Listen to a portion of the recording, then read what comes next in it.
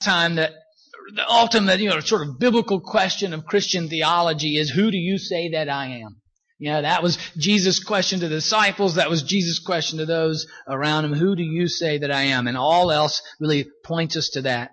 And that Christian theology isn't just a mental, intellectual pursuit, but it is a guiding truth for our life together.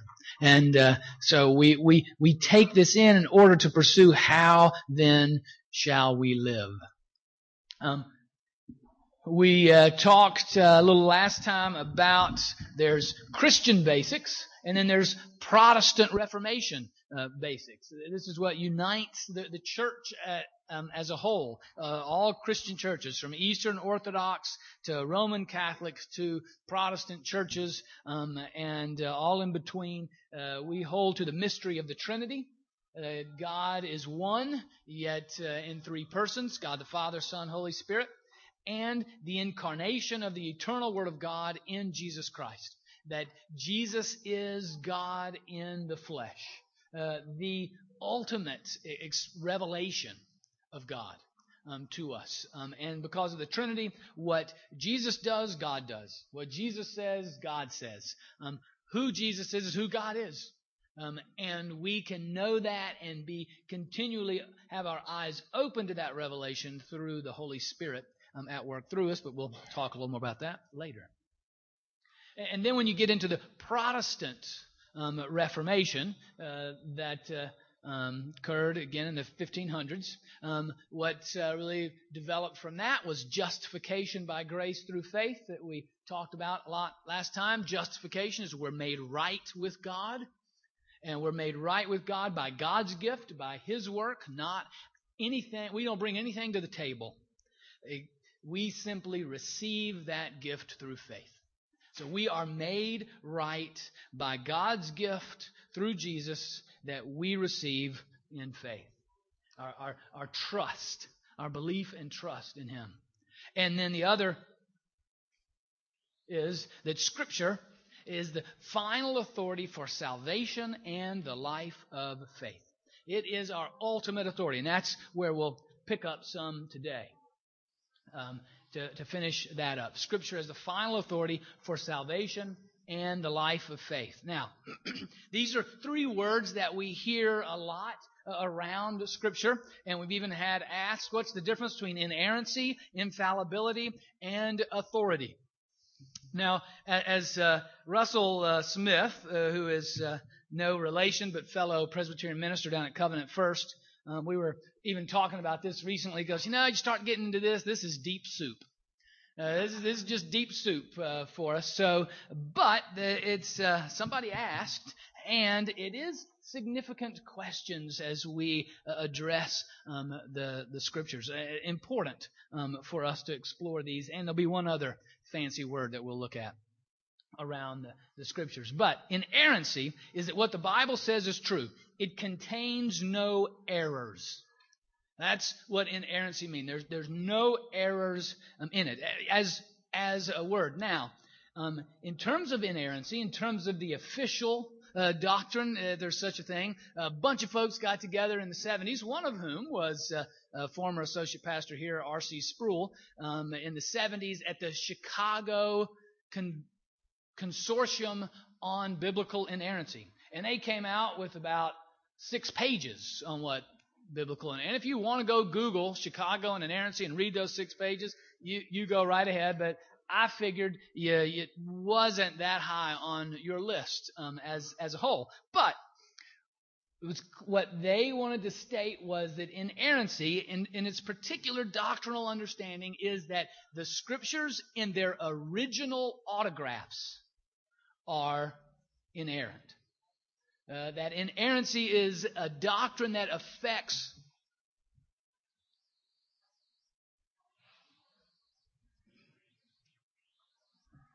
these. This is the New Testament, and this is the Old Testament. And if you go to read it, what you'll see, the New Testament is not in English. It was written in Greek. And we don't have the original documents. Now, the New Testaments are the most well-tested document in ancient literature by a factor of 100. You got 2 or 3 of some of the copies of some of the philosophers' works in the 2nd and the 3rd century that have been carried for the last 2,000 years. We have thousands of manuscripts that demonstrate the pathway of the development of Scripture as it was copied from the originals. The oldest piece we have a little papyrus piece of the New Testament, of the Gospel of John. It's probably dated around the last part of the 1st century, first part of the 2nd century. But then you have copies that have been made throughout the years, but thousands of them.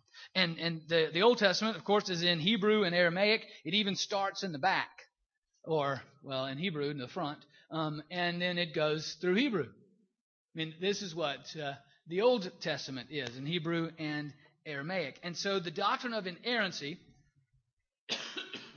particularly covers the originals and not particularly what we have in English translations. If you go to the source of the Chicago document. But that's what it says, that because the Scriptures were inspired by God through the Holy Spirit, so leading the writers and the editors of the Scriptures to what we have in their original autographs, they were without error because they came from the Spirit through them. Yes, Les. Yes.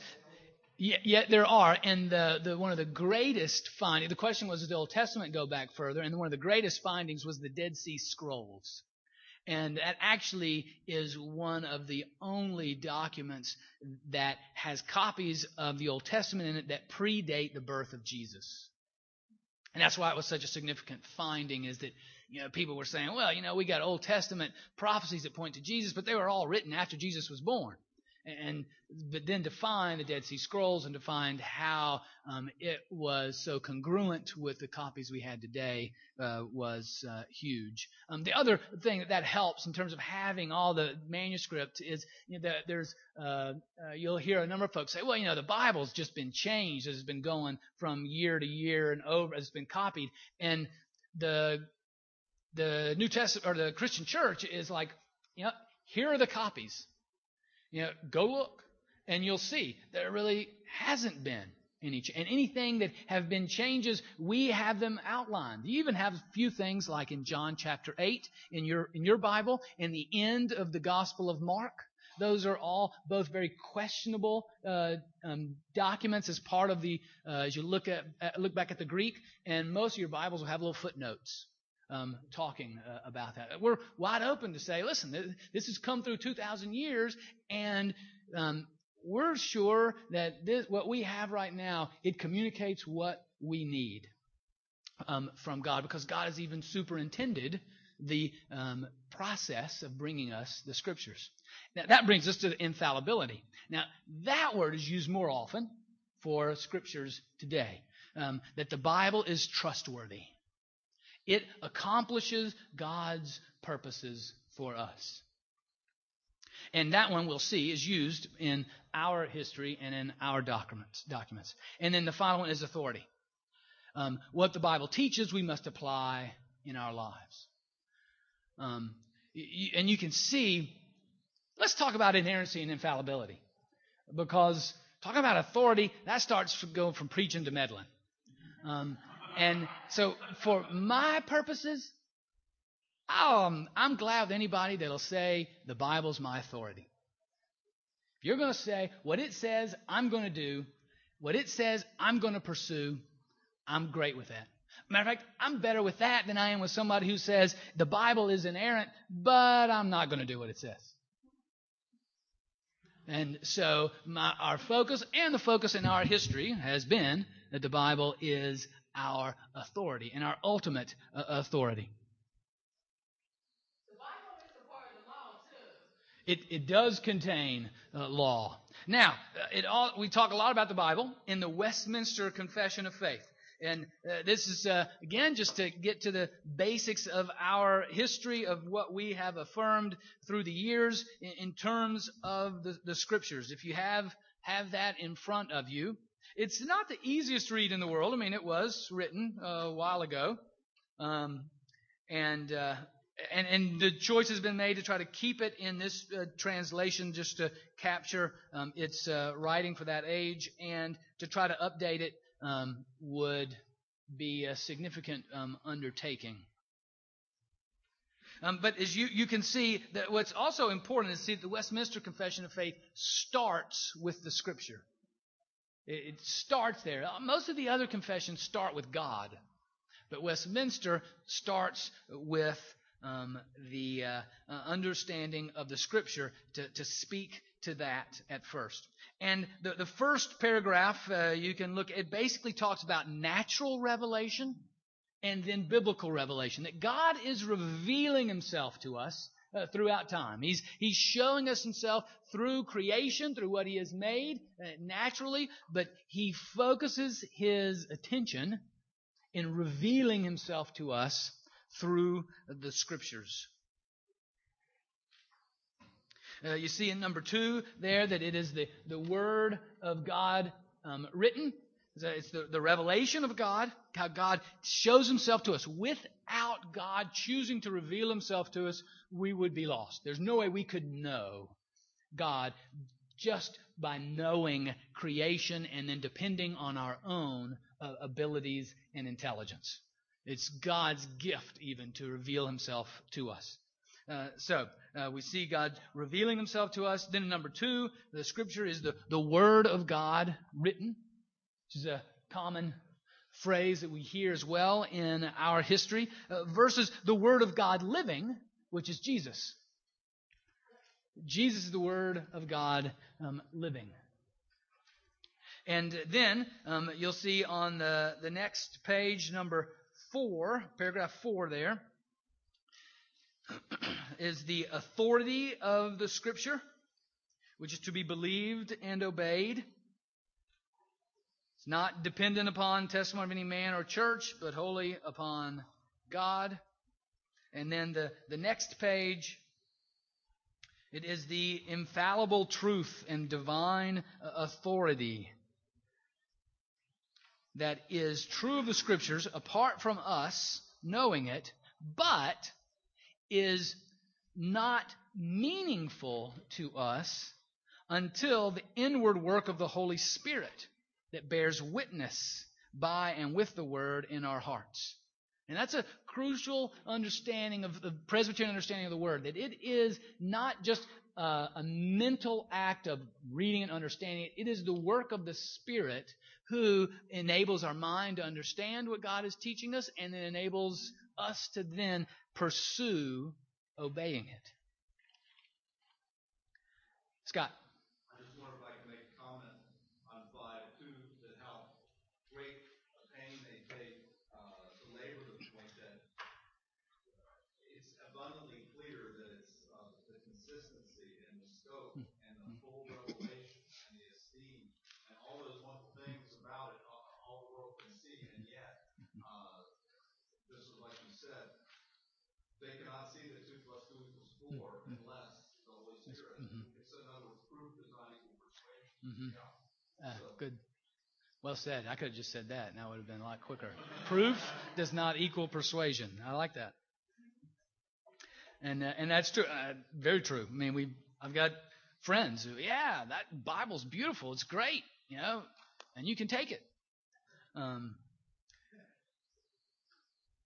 It is then the authority and infallible truth. And then number 6, it is all that is necessary for the life of faith and for the work of the church in knowing is either set down clearly or may be deduced from the Scripture. Now, this is really interesting. Even here, it gets into some of the realities of the Scripture. Everything that we need that is crucial for us as followers of Jesus and to be the church is in the Scriptures.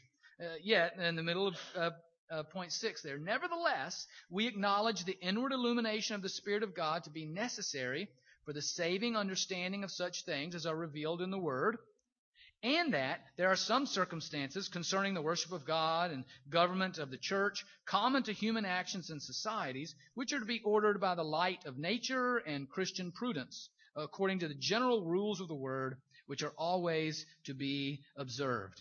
So that, in other words, there are some things that the Bible doesn't talk about in specifics, but we apply what we learn theologically, we extrapolate from it to our own situation today. It doesn't speak particularly to a lot of things that impact us today, but we take from it the basic truths, the theological truths, and apply them in our day. Again, the inspiration of the originals and the transmission, which I talked about a little bit, is in point 8. That those originals in Hebrew and Greek were immediately inspired by God in point 8 there. And yet God superintending even the process of bringing them to us today and the importance of translating them into English. Might be a good time here to speak to the distinctions between, for example, what Muslims hold to the Quran and what Christians hold to the Bible. On the one hand, the Quran is held with higher esteem by Muslims than Christians hold the Bible, because the Quran is equal to Jesus. The Quran is the revelation of God. It is the living word. That's why it's not translated. That's why that everyone who's Muslim has to learn Arabic in order to read the Quran. You don't translate it, and you'll get in trouble in a lot of places for translating the Quran into English. It's like Jesus. Whereas the Bible is the Word of God written that is the ultimate witness to Jesus. That speaks to us of who Jesus is from the beginning of time to the end of time and what it means to follow Him. But we understand, and we'll see this a little bit later, about how the Scriptures then are to be translated in different languages, which is why we have mission workers now. Some of the folks that we support in other parts of the world are busy translating the Bible into the mother tongues, just like was occurred at Pentecost in Acts chapter 2 for all peoples around the world. And this part tells us that's why we do that, in order to translate God's word so that everyone can hear it.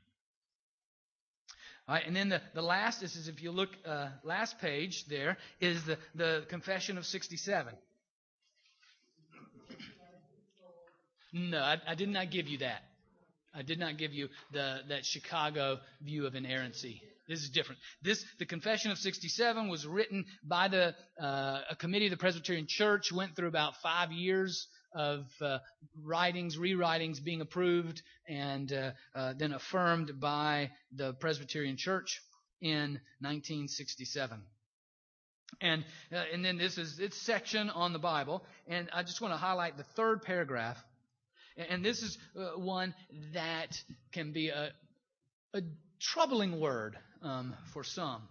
And the Bible is to be interpreted in light of its witness to God's work of reconciliation in Christ. The Scriptures given under the guidance of the Holy Spirit are nevertheless the words of men, conditioned by the language, thought forms, and literary fashion of the places and times at which they were written. They reflect views of life, history, and the cosmos which were then current. The church, therefore, has an obligation to approach the Scriptures with literary and historical understanding, as God has spoken His word in diverse cultural situations. The church is confident that He will continue to speak through the Scriptures in a changing world and in every form of human culture. Now, again, that means that we do the hard work of understanding the history and the situation in which the Scriptures were written, so that we can understand what they were addressing in that day, and then by the power of the Spirit apply it in our day. And that is called, this is my other big word, biblical hermeneutics. The task of interpreting what the Bible means. And that's what the Confession of 67 is talking about. And it also is why, as Presbyterians, we do affirm that the need for education for those that will study and understand the Scriptures, because of how they were written in different days, in different cultures, different languages. Here's an example of how we all interpret the Bible according to what it means. As I read this chapter, as I read this verse, I want you to think about what part do you take literally and what part do you understand as communicating something beyond just what the exact words say. This is Paul writing to Timothy. I desire then that in every place the men should pray, lifting up holy hands without anger or argument.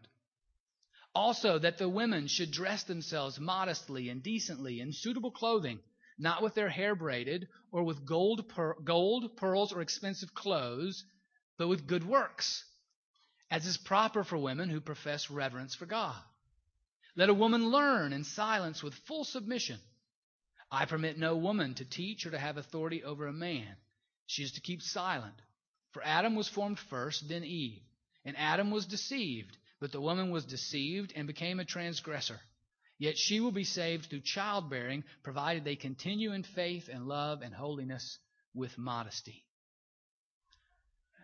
Now you can see there, you read that, and there's probably nobody here who takes every word particularly literally. Otherwise, if you did, then if you were a man, then you'd have to pray like this. You have to lift up your holy hands. We do the work of interpreting what the Scriptures say. You know, we do the same thing with the Sermon on the Mount. When Jesus said, if your right eye causes you to sin, pluck it out. We understand through the work of biblical interpretation there are different metaphors that are used. There are different linguistic styles, linguistic tools that we use, like exaggeration. We also understand, like in this text, that there were culturally in that day, it was inappropriate to wear gold, pearls, expensive clothes, or to have your hair braided. What was often the case in Paul's day then was that was how prostitutes dressed. They didn't dress like them. Or that those were overly ostentatious to do that. Now, certainly we'd agree that in every place men should pray. And we certainly agree that women should profess the reverence for God. And women should pray, and men should also profess reverence for God. I mean, in a sense, what Paul was doing was saying both of those things in a way that was culturally relevant for men and women in his day. That in a sense, men and women reverence God together. And this is how it was culturally appropriate in that day. Now, 11, I'm sure you're wondering, well, what about 11 through 15? Well, there's a really crucial thing here. One, the most radical thing that Paul says in this passage is verse 11. Let a woman learn in silence with, whoa, women don't learn. They're not supposed to learn. They didn't learn in the first century. They were taking care of kids, working in the kitchen, all the rest. This is a radical statement that Paul is making here in verse 11, to let women learn. And what's happened, if you look at the full of Timothy, you see there are some women who have fully experienced their freedom in Christ and have taken it to a way that was disruptive. And you read the end of Timothy, Paul addresses them particularly. And he says, now, right now, don't go and start teaching men right now. You need to learn. 13 through and 14 is then an Old Testament illustration of a man who'd been around for a while, who'd heard all the details and all the rules, and a woman who was a little newer on the scene and who hadn't. She had not yet been taught what was right and wrong. She didn't have the experience. Eve didn't have the experience that Adam did. And so what Paul is saying here, women, you haven't been able to be taught lately, but now in Christ you can be, so teach. But don't take that freedom to where you're disruptive to others. You go ahead, you learn now. Just like Eve should have waited and learned from Adam. Just like Adam should have taught Eve, so that then they could live together in full equality with one another, but they didn't. And then verse 15 is, you'll be saved through childbearing, is that sense of it, that focus your attention on those particular needs that you need to focus on, continue in faith, love, holiness, with modesty, and this isn't said, but in time, then you will learn and be qualified to teach. But you can see, to understand that particular passage, take some biblical hermeneutics and take some work of saying, there's a lot of stuff in there that I'm not quite sure about. Which gives us another guideline for biblical hermeneutics is we let the clear scriptures focus us, teach us, lead us for those scriptures that are unclear. Those that we know clearly, they inform us of what is unclear. It's sort of like eating fried chicken. As I've mentioned before, you read the Bible like you eat fried chicken, or you eat watermelon. The stuff you can eat that's good, you eat it. And it's good. And you go with that. And you put the other stuff to the side. And like with watermelon, you got to put some of it, you can put it in brine, and then you pickle the watermelon rind, but it takes a little time before you can eat that. The same thing is true with the Scripture. There's some part that comes off, it's just sweet and good and juicy. And there's other parts, you got to pickle it for a while before you'll be able to grasp it. But again, that's Reformed biblical hermeneutics. That we value it, we understand it, but we recognize how God brought that to be in a historical situation. We understand the historical situation, so we understand how it applies today. Barbara, do you have a question?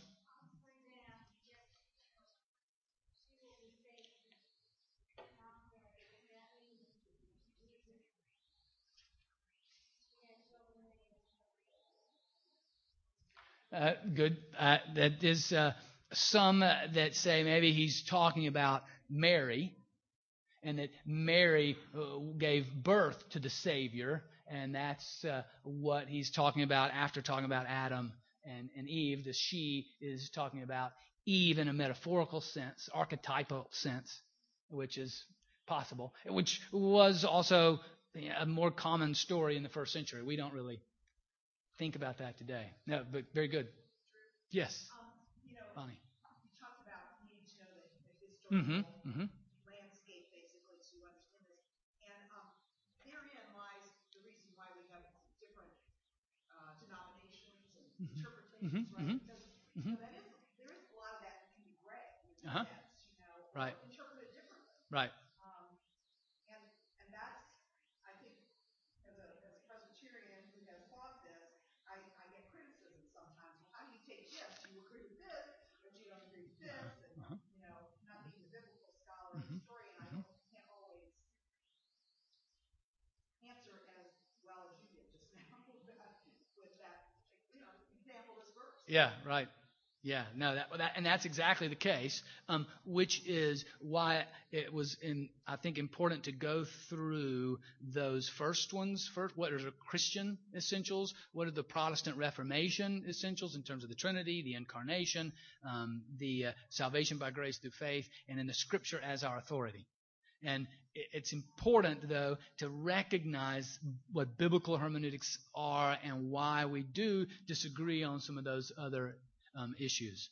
Because you could read verse 2:15. If you just take it out of context, you're like, so women go to heaven because they have children. I mean, that's how you could read it.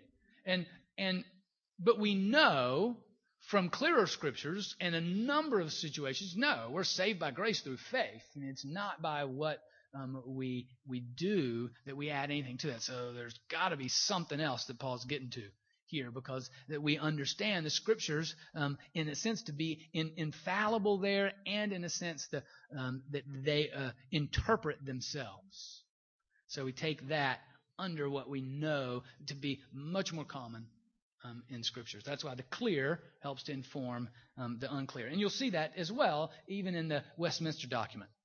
They talk about that. And they even talk about different interpretations. And there, as we read, there are certain things that the scriptures aren't clear about, that we use the light of nature, our common wisdom today, and to distinguish like worship styles and church government and things like that do lead to different denominations. Scott. I wanted to also chime in about this, another illustration of the literary and historical understandings when the scriptures say, and the sun rose in the east, and the critics will say, you see, it's not really a very historical document. People didn't realize, of course, we have a heliocentric solar system. They didn't know that, and well, I guess the Holy Spirit didn't know that. And so, but yet, didn't I hear this yesterday? My weatherman said sunrise was going to be, Right. So obviously, it's in a manner of speaking. It's speaking in the time and the cultural context that they had. It wasn't a literalist scientific document, but in a manner of speaking, the sunrise is in the east. Right. Yeah. No, very good. Yeah, that's an excellent example. Now, so those are the Christian basics. Those are the Protestant Reformation basics. And quickly, some of the things that are the Reformed basics that follow after which get to, Bonnie, what you were saying. All right, well, what are some of the ways that we particularly interpret Scriptures? What does that tease out? Well, one is the sovereignty of God. The other, I'll come back to these, but just so you get them in whole. The priesthood of all believers. That all truth is God's truth. All space is God's space. And then reformed and always reforming according to the Word of God and the leading of the Holy Spirit.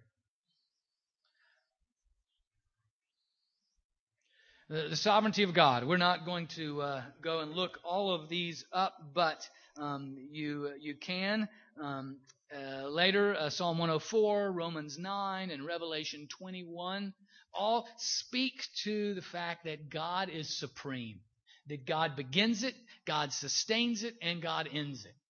That all starts with God, all continues with God, and all ends with God.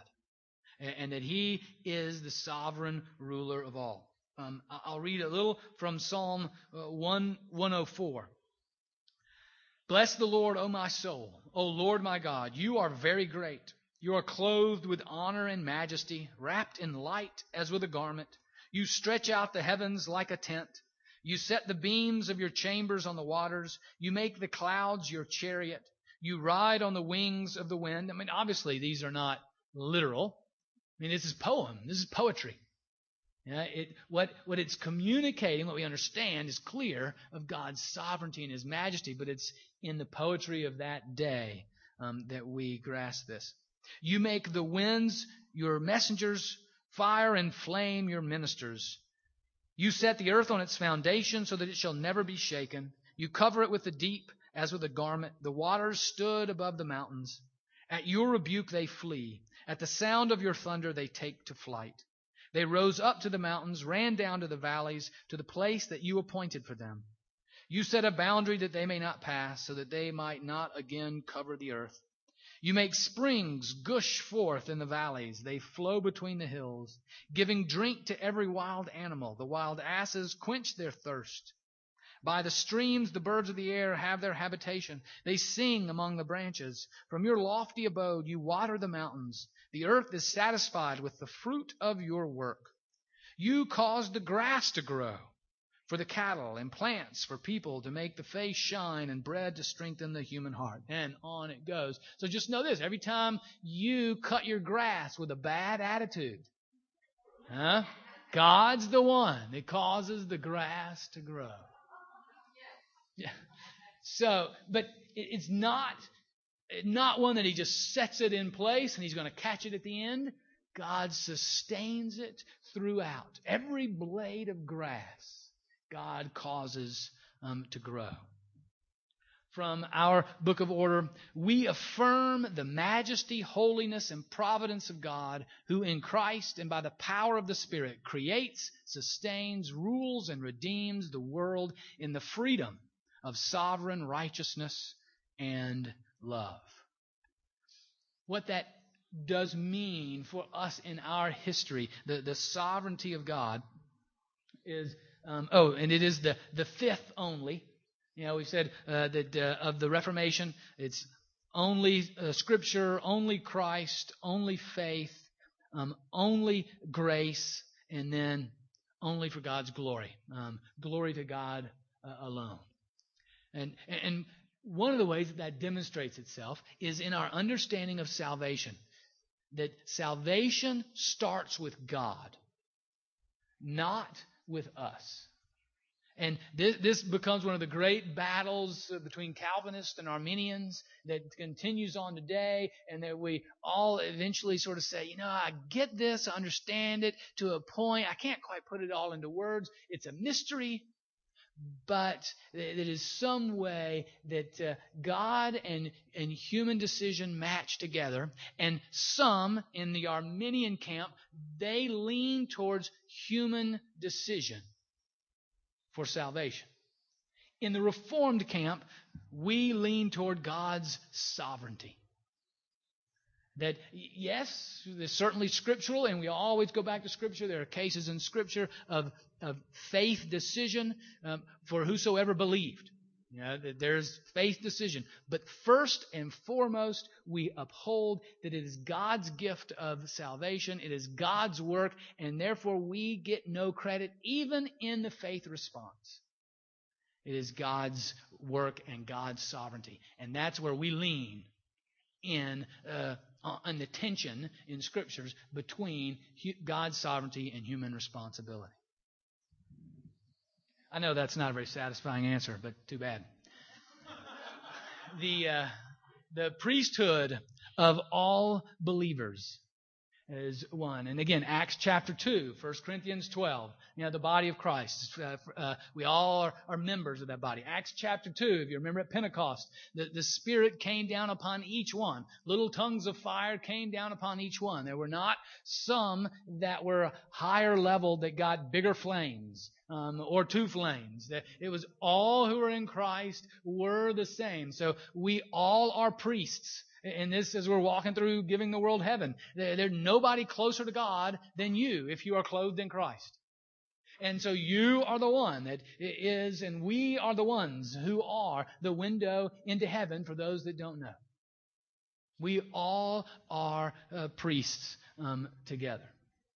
And that we are chosen for salvation and service. You hear that a lot in Reformed doctrine. That understanding of God setting aside His people for the purpose of saving them and sending them out in service. That's why Dwight Moody was not a Presbyterian. Moody had that famous quote, the earth is falling apart. God's given me a lifeboat. I'm just trying to get as many as I can in the lifeboat. And that was his metaphor for ministry. And he was an evangelist, and he was a really good one. But that is not Presbyterian Reformed understanding of our existence. That the world is to be forgotten, just left, just don't worry about it. It's a sinking ship. Just get anybody you can in the lifeboat. We are chosen for salvation and for service, which also will lead us to all truth is God's truth, all space is God's space. That's why in a Presbyterian church we don't have an altar. We have a table, a communion table. But the altar, in a sense, from Romans 12, is wherever we who are following Jesus place our feet. Because, as Paul says in Romans 12, you are a living sacrifice. Don't be conformed to this world. It will be transformed. Wherever we set our feet, if we are living sacrifices unto God, wherever we set our feet is an altar. It's a holy place because God's Spirit fills us and we are seeking to follow Him wherever we are. And any truth we learn in any discipline is from God because of creation. I mean, anything that is created. Anything that is good, we're told. So all truth is God's truth. All space is God's space. And then the final one is reformed and always reforming according to the Word of God and the leading of the Holy Spirit. And that's one of the catchphrases of the Presbyterian Church. It was the essence of the Reformation. And you catch that as you read through Westminster, that we're always going back to the Scriptures. we recognize that we never get it totally 100% all the way right. So we're always going back to the Scriptures. We're always being reformed by them, coming back to them over and over again, trusting in the Spirit to lead us to what is God's guidance and mission and focus for us today. If there were a bumper sticker for Reformed theology, that would be it, and it says something that it can't really fit on a bumper sticker.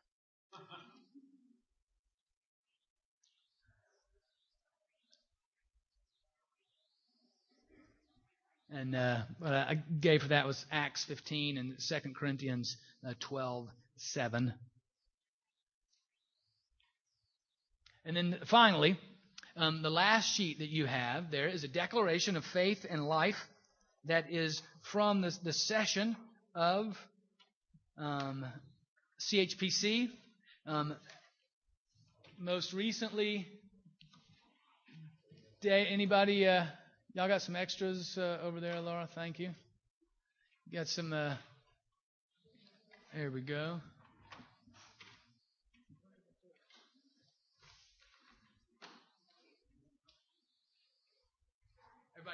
Everybody got one that wants one? Nope. Need one? Sorry? Don't know what happened on that. I'll have some more next time. But this was last affirmed and revised in 1996, and it hasn't needed to be changed in any way. It has been, and you can just simply walk through that. You can see what the preamble basically says. This is who we are, what we believe, and what we focus on. It's not in any way to be total in its breadth. It is addressing particular issues that were coming before the church in those days, and did a very good job of stating that, and still affirmed and living for us today. You can see the first one, this is sort of like Westminster. It starts with Scripture. It also parallels what we haven't looked at, but the Barmen Declaration, which is a modern declaration in the 1930s, in that it has what it affirms and what it denies. And so you can see there, continue to affirm fully in the Reformed tradition, the inspired and infallible Word of God, the only absolute authority for faith and practice, at the bottom of the front there, right under Scripture. And goes on to state what the Scriptures, how we understand the Scripture to be, and what we deny. That its meaning is a matter solely of personal interpretations apart from the words of Scripture. That any human wisdom or knowledge contrary to the meaning of Scripture can be an accurate expression of God's will. And that Scriptures simply contain or become the Word of God for individual believers. And actually, this is even getting in deeper soup. It's addressing the issues of biblical hermeneutics, actually hermeneutics as a whole. And if there are any English majors, you can probably speak to this some. But the whole distinction between what are we looking for when we read a document? Is it about authorial intent? What did the author mean? Or is it about reader's response? What do you get out of it when you read it? Yeah, that's the question this is addressing. And what it's specifically really stating is, in biblical hermeneutics, we are about authorial intent. What was the intent meant? What would the writer mean? What did he say? What were they saying when they were writing this down? What do they mean to say? It's not primarily what I get out of it. Now, that's not a bad thing. That's a good thing in how we apply it in our lives, but it's to be secondary so as to prevent the Scriptures from just being a Rorschach-like test. Now, what it is, where they put like just some blob, and you say, well, this is what it looks like to me. I can see that didn't help anybody really. Okay. But that is saying, no, it has meaning. There are meaning in the words. Now, that gets into really, hermeneutics and philosophy of understanding literature and all the rest, which I don't really know enough about to even talk about beyond that. So you're welcome. It also goes into Christ and redemption, which is salvation by grace through faith, which we have affirmed and reaffirmed. Then addresses the other issues of the day, as again, like Confession of 67, human sexuality, which continue to be a significant issue for our day. Sanctity of human life, then addresses issues of seminaries and seminarians, the ordination of women, and the importance of church discipline. Now, we will, I sent this to you. You can read this and understand it. I don't need to be walking through this, but we will come back to this in a couple weeks when we look at particularly the issue of human sexuality from theological, a polity, and a historical perspective.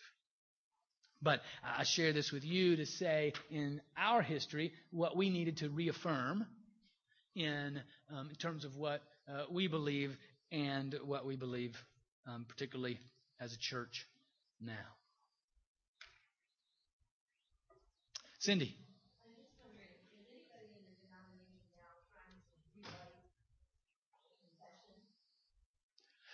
No. There's nobody right now writing a confession.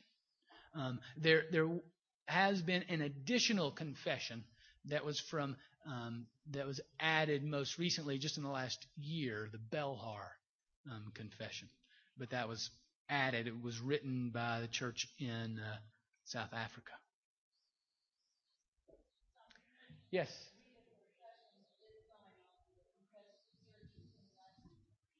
Correct. Right. Yeah, the confessing church movement largely captured this document here, but that was, in a sense, would have restated that in the early 2000s. Thank you, Elena. All right. Next week, we'll then move into the polity. All right. How do then we organize ourselves? Yes, Maggie. The last thing is about the church discipline. Uh-huh.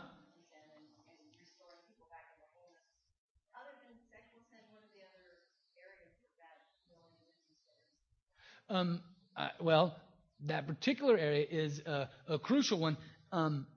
In Reformed history, we've always had a book of discipline that is there in order to bring folks back into the faith for whatever reason, whatever particular issue of sin. And I think I'm not exactly sure what was behind this one exactly. And I think as well we understand church discipline even broader, not so much as just a bringing folks back to the faith, but also understanding our responsibility and charge to nurture one another, sort of preventative medicine in the faith. That also encompasses what we mean by church discipline. Not just, it's not punitive, but it's bringing folks back. What word am I looking for there? It's not coming to me. Yeah, exhorting. Oh, sorry. Restoring. Yeah. The question was, what else does church discipline address? What are the other issues around church discipline? Yes. Yeah. Correct. Yes. Yeah.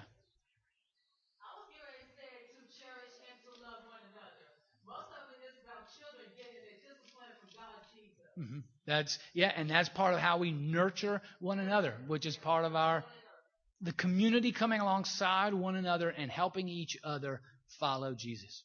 All right, well, next week we'll jump into polity. The week after that we'll look particularly at sexuality, and then the last week is we'll catch some of the things that we've missed, and we'll be open to questions. Be sure if you have other questions to write them down, and we will address them then. Let's pray. Gracious God, thank you again for this time together. Thank you that you reveal yourself to us. that we would be lost without you telling us, communicating with us, showing us who you are in Jesus through your written word. We give you thanks that you have made us all priests. We give you thanks that you are the one sovereign and in control, that you ultimately are responsible for your world and for your church, and we surrender unto your responsibility and seek to follow you. And God, we ask you will help us to help one another, to encourage, to exhort, to challenge, to support one another as we seek to follow you together. In the name of Jesus we pray. Amen.